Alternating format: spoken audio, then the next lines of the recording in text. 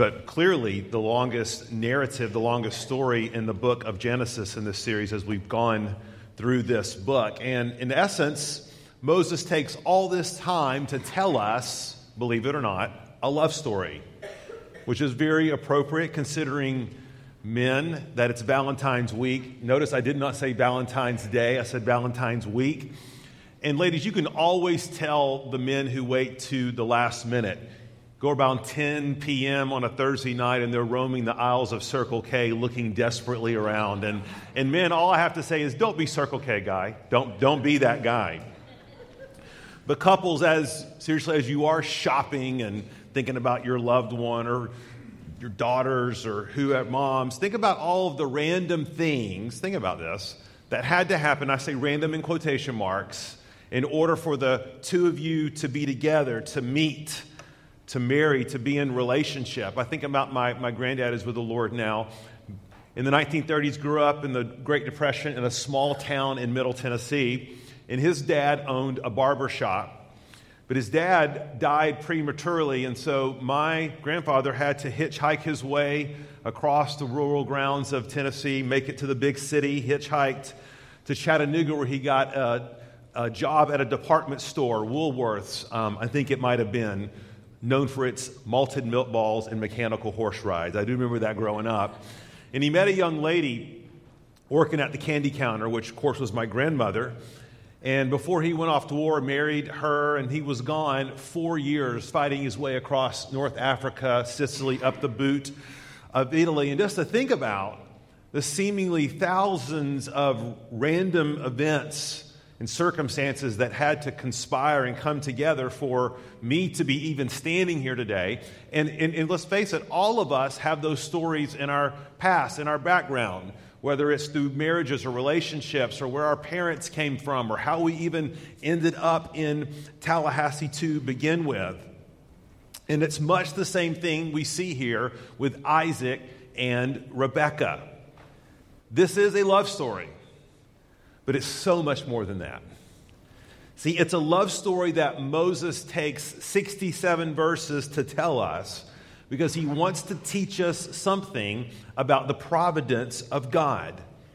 Now, when I say the word providence, that's one of those highfalutin preacher theological words, and you may say, Pastor Paul, I'm just a simple man from North Florida, and to which I want to say, I'm just a simple man from East Tennessee, so we're equal, right?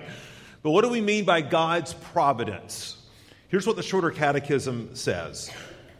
God's works of providence are his most holy, wise, and powerful preservation and control of all his creatures and all their actions. Now here's a quote from Roland Ward, which kind of expounds on this a little bit. And this is super important. He says, God not only made the worlds, but continues to maintain them.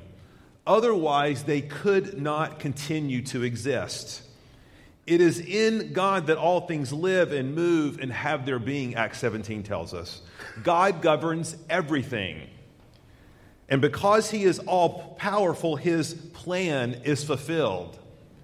Not even a sparrow can die without his will. And when we look through the Bible is just chock full of confirmation of that reality, that God is sovereign. He is in control in each and everything. He does all his holy will. Ephesians 1 tells us this. In him we have obtained an inheritance, having been predestined according to the purpose of him, listen, who works all things according to the counsel of his will. Think about all things that are going on in your life, in your house, in your relationships, in your jobs, and just think about how little control sometimes you feel like you have over them. Well, God not only has control over your stuff, he's got control over my stuff and our stuff and the world's stuff. So to say that we affirm the providence of God, that this passage teaches the providence of God, is to confirm no small thing. Now, let me just differentiate here for a second, because you may be asking, well, Pastor Paul, help me understand, what is the difference like in the providence of God and then something like miracles? Miracles would be This idea that God is working supernaturally outside the normal flow of human events, of nature, of observable laws. Things like Lazarus rising from the dead, not your typical thing happening in human history. The parting of the Red Sea. These would be what we would call supernatural miracles. Providence, though, is God working supernaturally through the normative flow of life and circumstances. Things that we may not even discern. It's almost as if it's the air that we breathe. We may think God is distant doing his thing, but he's not. We're not deists. God is actively intervening, sovereignly guiding and controlling everything around us. So it would be a mistake to say that miracles are supernatural, but providence is not. Not true at all. See, both miracles and providence are supernatural. The fact that you did not kill each other in your minivan on the way over here this morning is an act of God's providence, right? Where you live, where you play, who you marry, how you got here, all of this is part of God's holy, wise, powerful control. But we usually don't think about it, do we? We just take it for granted. Now, let me tell you where we're going this morning. Moses doesn't want us to take it for granted. There's a reason he spends this much time on this story. And we're going to look at three characters in this narrative. Three characters. We're talking about Abraham, we're going to talk about the servant, and we're going to talk about Rebekah. And what we are going to endeavor to see is how their firm conviction and belief in the providence of God absolutely transformed their lives, guided their decisions. And my prayer for us this morning is that as our awareness and understanding of the providence of God deepens and expands, that we too will be transformed and changed as well. So let's pray as we dive into God's Word. Lord Jesus, we just go about our business so often just assuming that we have ultimate control, assuming that we are masters of our own fate, assuming that we're sort of living independently, autonomously. But Lord, that is a fiction. Lord, and that sort of theology, that sort of belief can be deadly. And Lord, we want to have our hearts and minds and eyes opened, awakened this morning to the nature of your providence and how the idea that you are sovereign over everything can literally transform and change the way we walk through life before you. So Lord, do this, we pray. We ask in your Son's name. Amen. All right, let's look at Abraham first. Abraham's faith in God's providence. Verse 1, it tells us that Abraham is old. He's well advanced in years. Now, the context here from chapter 23 is that Sarah has died. Now, we moved past that chapter this morning. We're going to come back to it next week because we're going to look at the deaths of Abraham and Sarah together and talk about what it means to die in faith. But now we just need to know that Isaac is probably about 37 years old. Ladies, he was very eligible. Do you know what I mean? I mean, he had the money, he had the camels, he had the supplies, he was waiting in the wings, but it was time to find a wife. Now, why was there such an urgency around this on the part of Abraham? Didn't he trust God? Well, of course he did, but God had made a promise. And his promise was that Abraham's line that was ultimately going to bless the nations. It's why we're here. We're the fulfillment of it. It was going to happen through the line of Isaac. That's where the promise was going to take place. And so obviously, Isaac was going to need a wife, someone to have a family with, to propagate the line. And so Abraham recruits his servant, his loyal servant, and he's going to send him away 400 miles. And he sends him with two sets of instructions. Okay, very clear. Two sets of instructions, and here they are. Number one, under no circumstances, he tells his servant, is my son to marry a Canaanite, okay? That wasn't even in the notes. That just came naturally. But anyway, and under no circumstances are you to intermarry, or is she to marry a Canaanite. They are outside the covenant. My son is to marry someone within the covenant family, someone who's a part of my extended family. See, the Canaanites don't worship me. Don't worship the Lord. They're destined for destruction. They're a pagan nation. They'll turn the heart of my son away from the living God. They don't worship the living God. They worship stones and rocks and idols. So by all means, my son must marry someone within the covenant line. The second thing he says, and under no circumstances at all is my son to ever go back to Mesopotamia, which was 400 miles away. That's Abraham's hometown. See, Abraham said, God has promised this land and this line, and I would rather you come back empty-handed than to send my son there. And this idea here is that what we're seeing is that God is telling Abraham, and Abraham is telling his servant, that God's people have to be set apart. They have to be holy. They have to be different. See, Abraham's faith in God's providence, and now this is interesting, and we're going to see both of these things in this passage. Abraham's faith in God's providence, on one hand, is going to propel him to wait. We want to look at that. And then on the other hand, it's going to propel him towards action. And we're going to make the case that you and I are both faced with those kinds of decisions, either to wait or to act every day. And ultimately, if we don't have a faith in the providence of God, we're not going to honor God in the way that we are acting. So let's look at this idea of waiting first.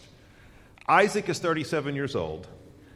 And do you realize how easy it would have been for Abraham to have Isaac to marry a Canaanite? Do you realize how convenient that would have been? Undoubtedly, it would have been a much cheaper venture, right? It would have given Abraham an instant ticket into the inner circle of the place he lived. Remember, for all of his days, Abraham was a stranger. He was a sojourner. He was somebody that people looked at a little oddly, weirdly. They worshiped gods that you could see, taste, and touch and put your hands on. He worshiped this invisible God named Yahweh. And we always see that Abraham was a bit out of step, was he not, with the culture and the people around him. How easy then would it have been for Abraham to say, you know what? It's just so much easier, a matter of convenience. I'm not going to wait on the Lord on this. I'm going to do what's expedient, what's convenient, what's easy. And as we know, when it comes to relationships, particularly marriage, not waiting on the Lord can have very dire consequences. That's why the scriptures, Old and New Testament, are replete with the instructions that if you are a Christian, we as Christians are to marry in the Lord. See, the Holy Spirit, if you're a believer in Jesus Christ, lives within you. And to join with someone who doesn't have the Spirit of Christ is to put you at completely different places when it comes to worldview, when it comes to purpose, when it comes to vision. The Christian is thinking about, how do I please the Lord? How do I leverage my life? How do I get on mission for Him? And to be put together with someone who doesn't share that worldview is ultimately detrimental to our walk. And so here's just a word. And this is not the main point of this passage, but just a word. If you are single, if you are a student, if you are someone who aspires to marry one day, not only aspire to marry in the Lord, but aspire to date in the Lord. Because in our culture, at least, we don't have arranged marriages anymore like Rebecca and Isaac. Typically, you date before you get married. That's the typical order. And the idea is we want to be preparing ourselves, preparing our children, preparing our students, giving them a vision for what it means to marry, to wed in the Lord, and to get their lives on a trajectory. And so, parents, we know this is the cry of our heart, isn't it? This is what we pray. This is what we hope for. And we have good reason to affirm that from the example of Abraham in this passage. So for 37 years, understand, Abraham waited because he trusted the Lord. that the Lord would bring about those circumstances and times when it would be time to seek a bride for Isaac. And when he did, though, he is compelled towards action. Now, let me say this. There were circumstances which compelled Abraham towards this. He was getting old. He's nearing the end of his life.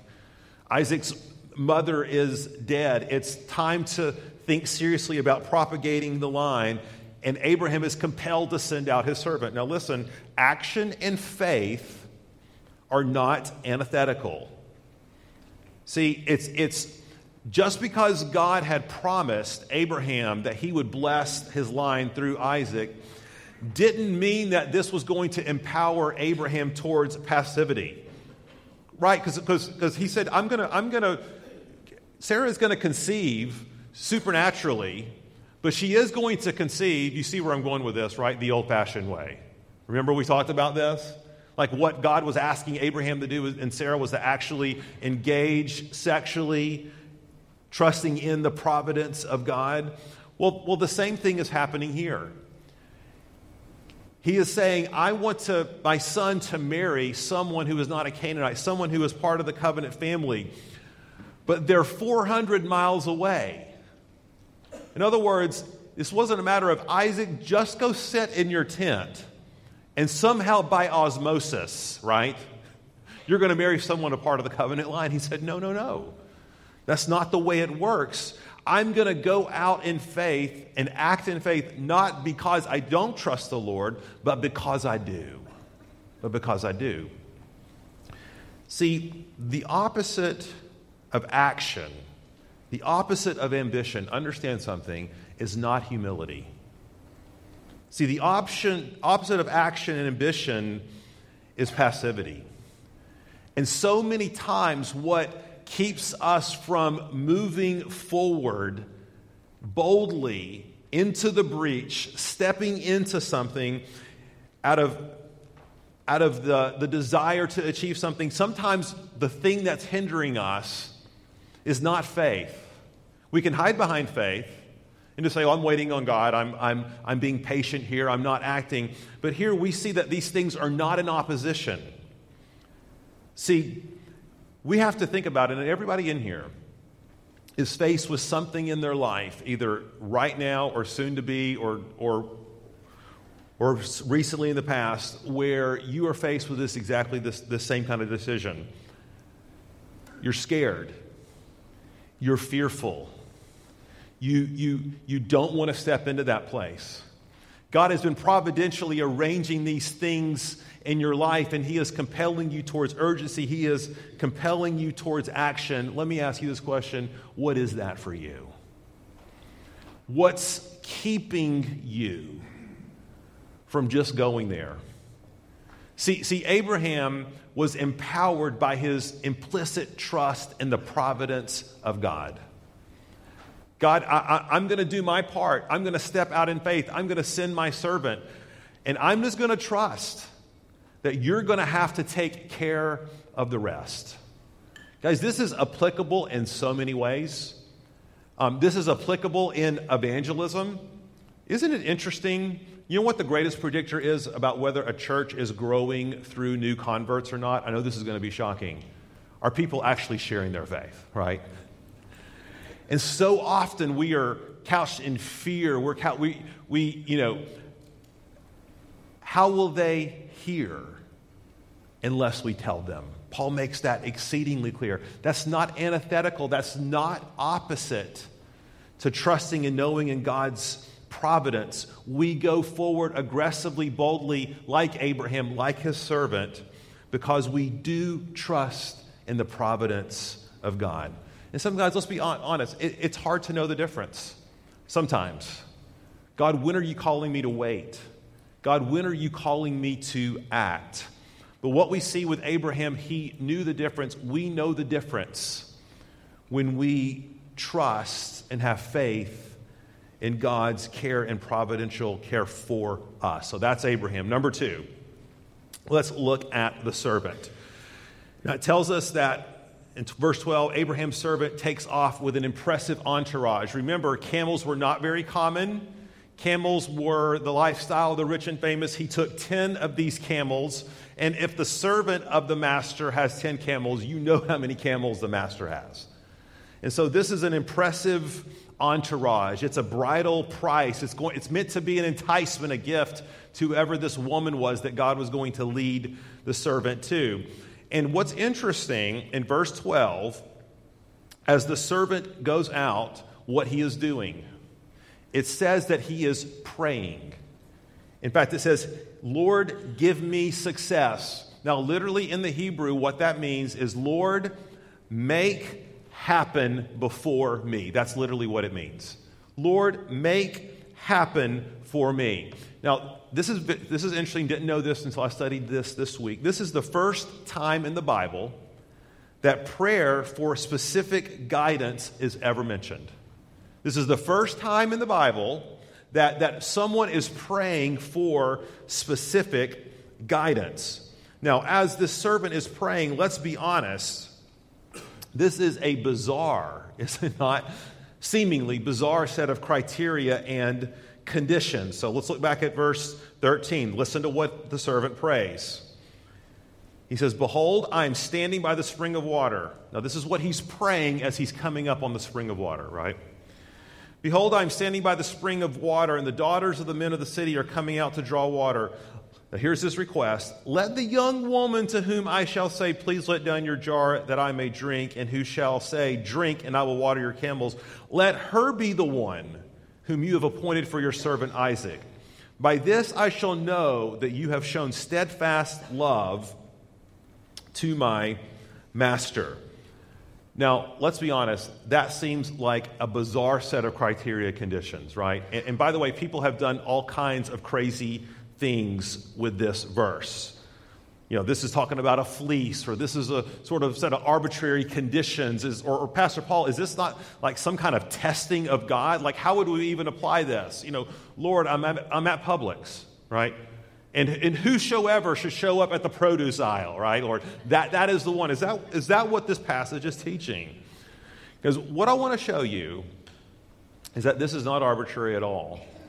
In fact, the conditions or the things that this servant is praying are reflective of his deeply held belief in God's providential care. So let's unpack this for a minute. First, the servant goes to the local watering hole. Okay? Now, why is that? It's not complicated. That's where the women are, right? Okay, this is Applebee's, this is Club Publix. You get what I'm saying, right? That's where the women are. They would come later in the day. They would water their camels. It was part of the traditional cultural expectations. If you want to meet someone, that's where you go. But second, this request or this idea that, God, I want this woman not just to offer me water, I want her to offer my camels water, this is very revealing. When you think about this for a second, typically a camel would drink about 25 gallons of water when thirsty. There's 10 gallons. You get where we're going? The typical watering jar that a woman would carry would be about 3 gallons, which means undoubtedly the expectation is that anyone watering this kind of group of camels would be going down into that watering hole 70, 80 times. It would have taken an hour and a half, 2 hours. And it says in verse 21, and isn't this just like a man? The whole time he's doing that, what does it say? He's just sitting there, right? He's waiting. He's gazing. He's evaluating. He's channel surfing. Whatever is happening. No. In actuality, he's actually doing something very important here. See, what seems to us an arbitrary set of conditions he's asking God to fulfill is not that at all. See, the nature of this man's request reflected his heart of faith. Because this sign, this condition he asked of God, any woman who would do this undoubtedly would be somewhat of incredibly high character. This is a Proverbs 31 kind of woman. This is a woman who's going to be kind. This is a woman who's going to be hospitable. This is going to be a woman who's hardworking. This is going to be a woman who's not easily discouraged. This is going to be a woman who is supremely faithful. In other words, all qualities that Abraham and the servant would seek out for the wife of Isaac. You see what's happening there? This is our equivalent as parents saying, Lord Jesus, guide and direct my children to the right church, to the right campus ministry. Let them meet a godly man, a godly woman. Lord, turn their hearts. Let them show up on the first day of class and there that person be, right? Don't we pray those kind of things? We're not testing God. We're pouring out our cares before God, and that's what this servant is doing. He's asking God to show. And one of the things that we want to get from this is that a firm belief, a trust in God's providence, invariably will propel us towards prayer. Show me a person who doesn't pray, I will show you someone who doesn't think much of the providence of God. You show me someone who has a firm conviction in the providence of God, I will show you a praying person. Now let me show you where we see this in the text. In verse 15, he's praying this thing. He's riding on his camel with his eyes open. He's coming up on the well. He's praying these things. And it literally says before he can get the words out of his mouth, before he had finished praying, here comes this woman. Now, what's going on here? It's almost as if God had anticipated him praying. It's almost as if God knew what was in his heart. It's almost as if God was sovereignly moving even before this man knew it. See, that's exactly what God was doing. See, prayer and this firm conviction in God's providence, again, those are not in opposition. See, a lot of times we think in our human way of thinking and say, well, you know, if God is sovereign, Pastor Paul, if God really is providential, then there's no need for me to pray. Why would I pray if God's just already going to do it? Guys, that's a philosophical category. It's not a biblical one. See, the question is, if God isn't sovereign, why would you be praying at all? See, the reason we pray is because God is sovereign, because he's providential, because we know that he sets it in his heart. Guys, praying is one of the primary means that God shows, reveals, and directs us in his providence. And so if God is really not in control, if God is really not providential, then why would we pray? If man is decisive, then what's the point? But we don't believe that as Christians. We believe that God is sovereign, he's in control, and we know that when we pray to him, one, we're praying because God put it in our heart to pray to him. And God's using those prayers to accomplish his sovereign will. Now, I happen to know, I'm looking across the room this morning, I know for many of you, I know your stories, you are contemplating major life changes and decisions. Some of you do not like your job. Some of you do not like where you live. Some of you don't like the school you attend. Some of you are discontent with your circumstances in life. Some of you are trying to decide what school to go to next year. Some of you there's just countless decisions before you.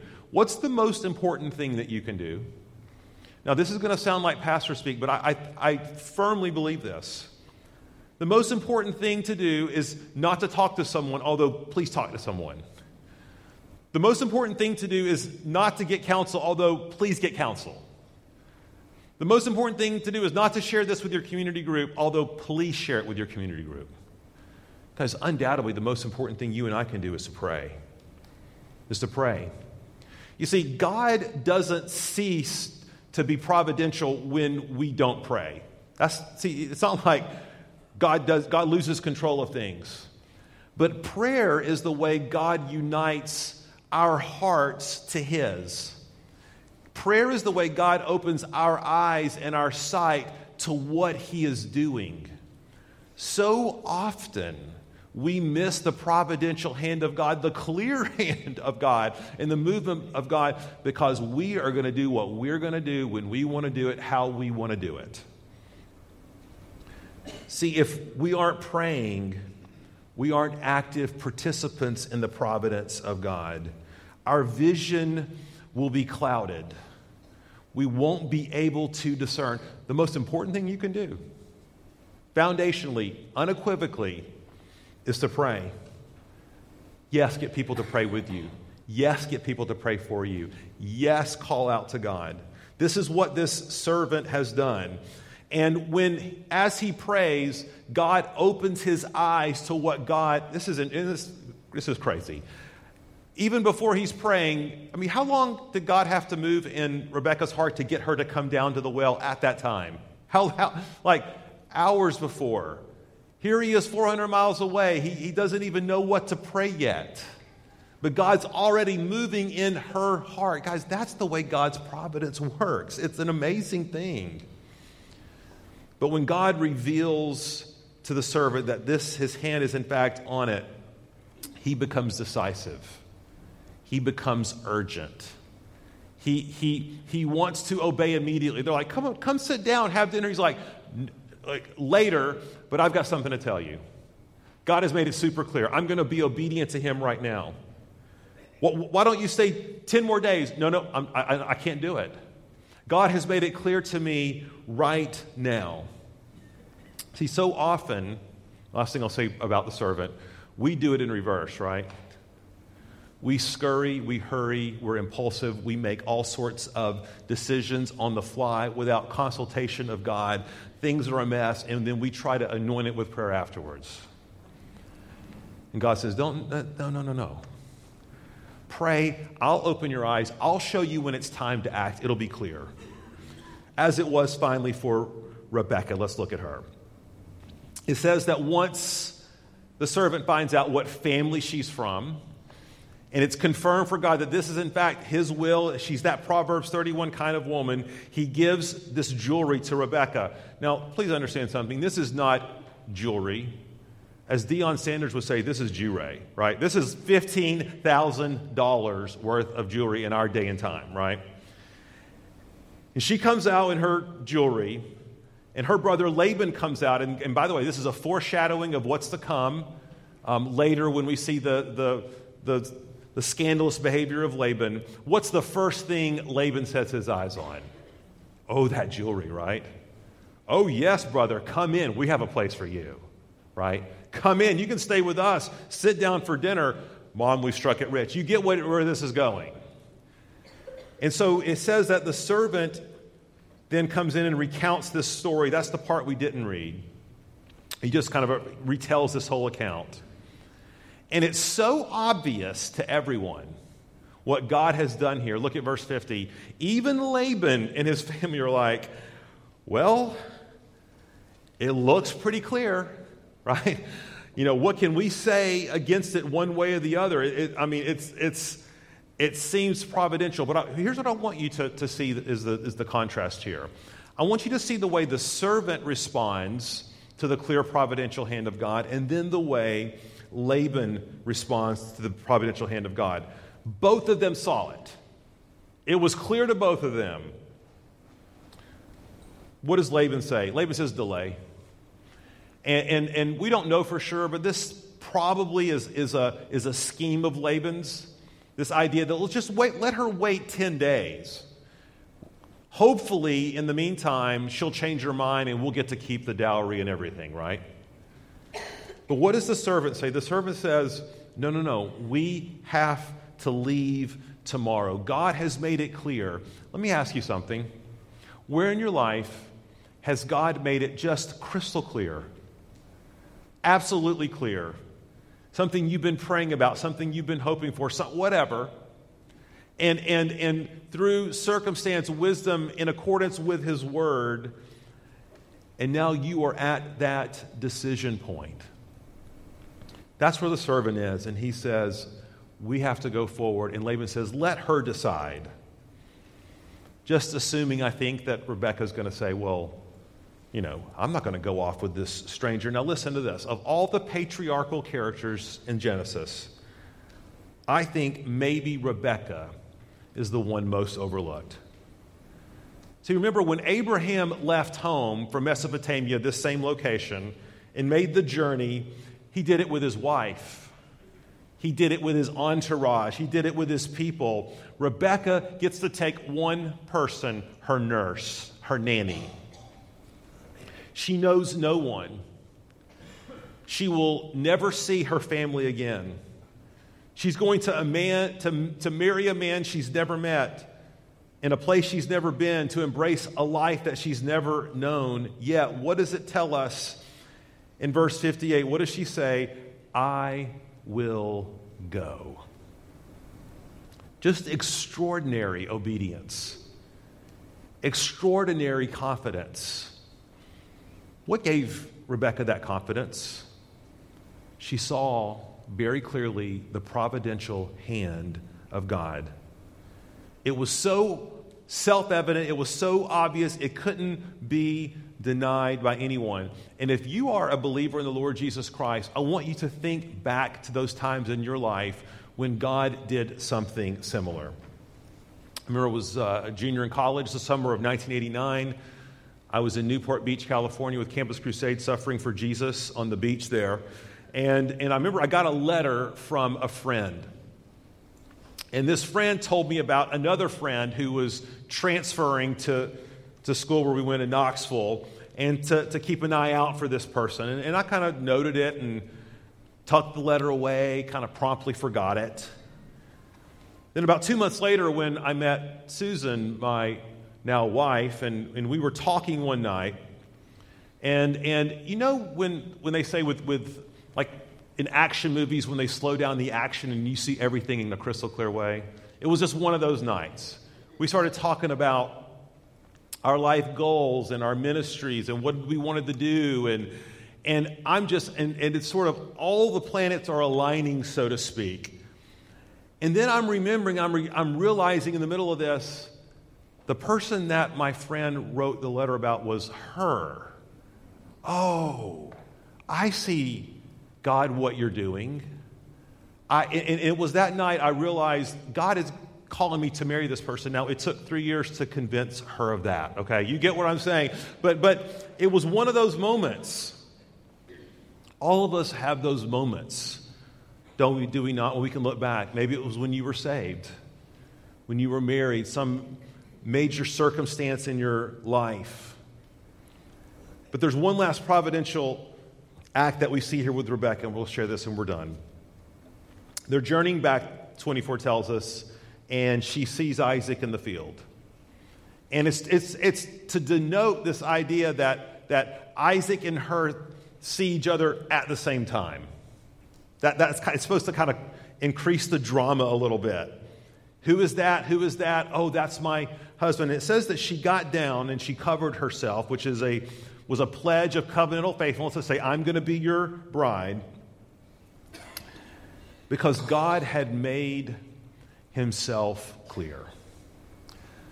Because where this morning do you need to be reminded about the providential hand of God in your life?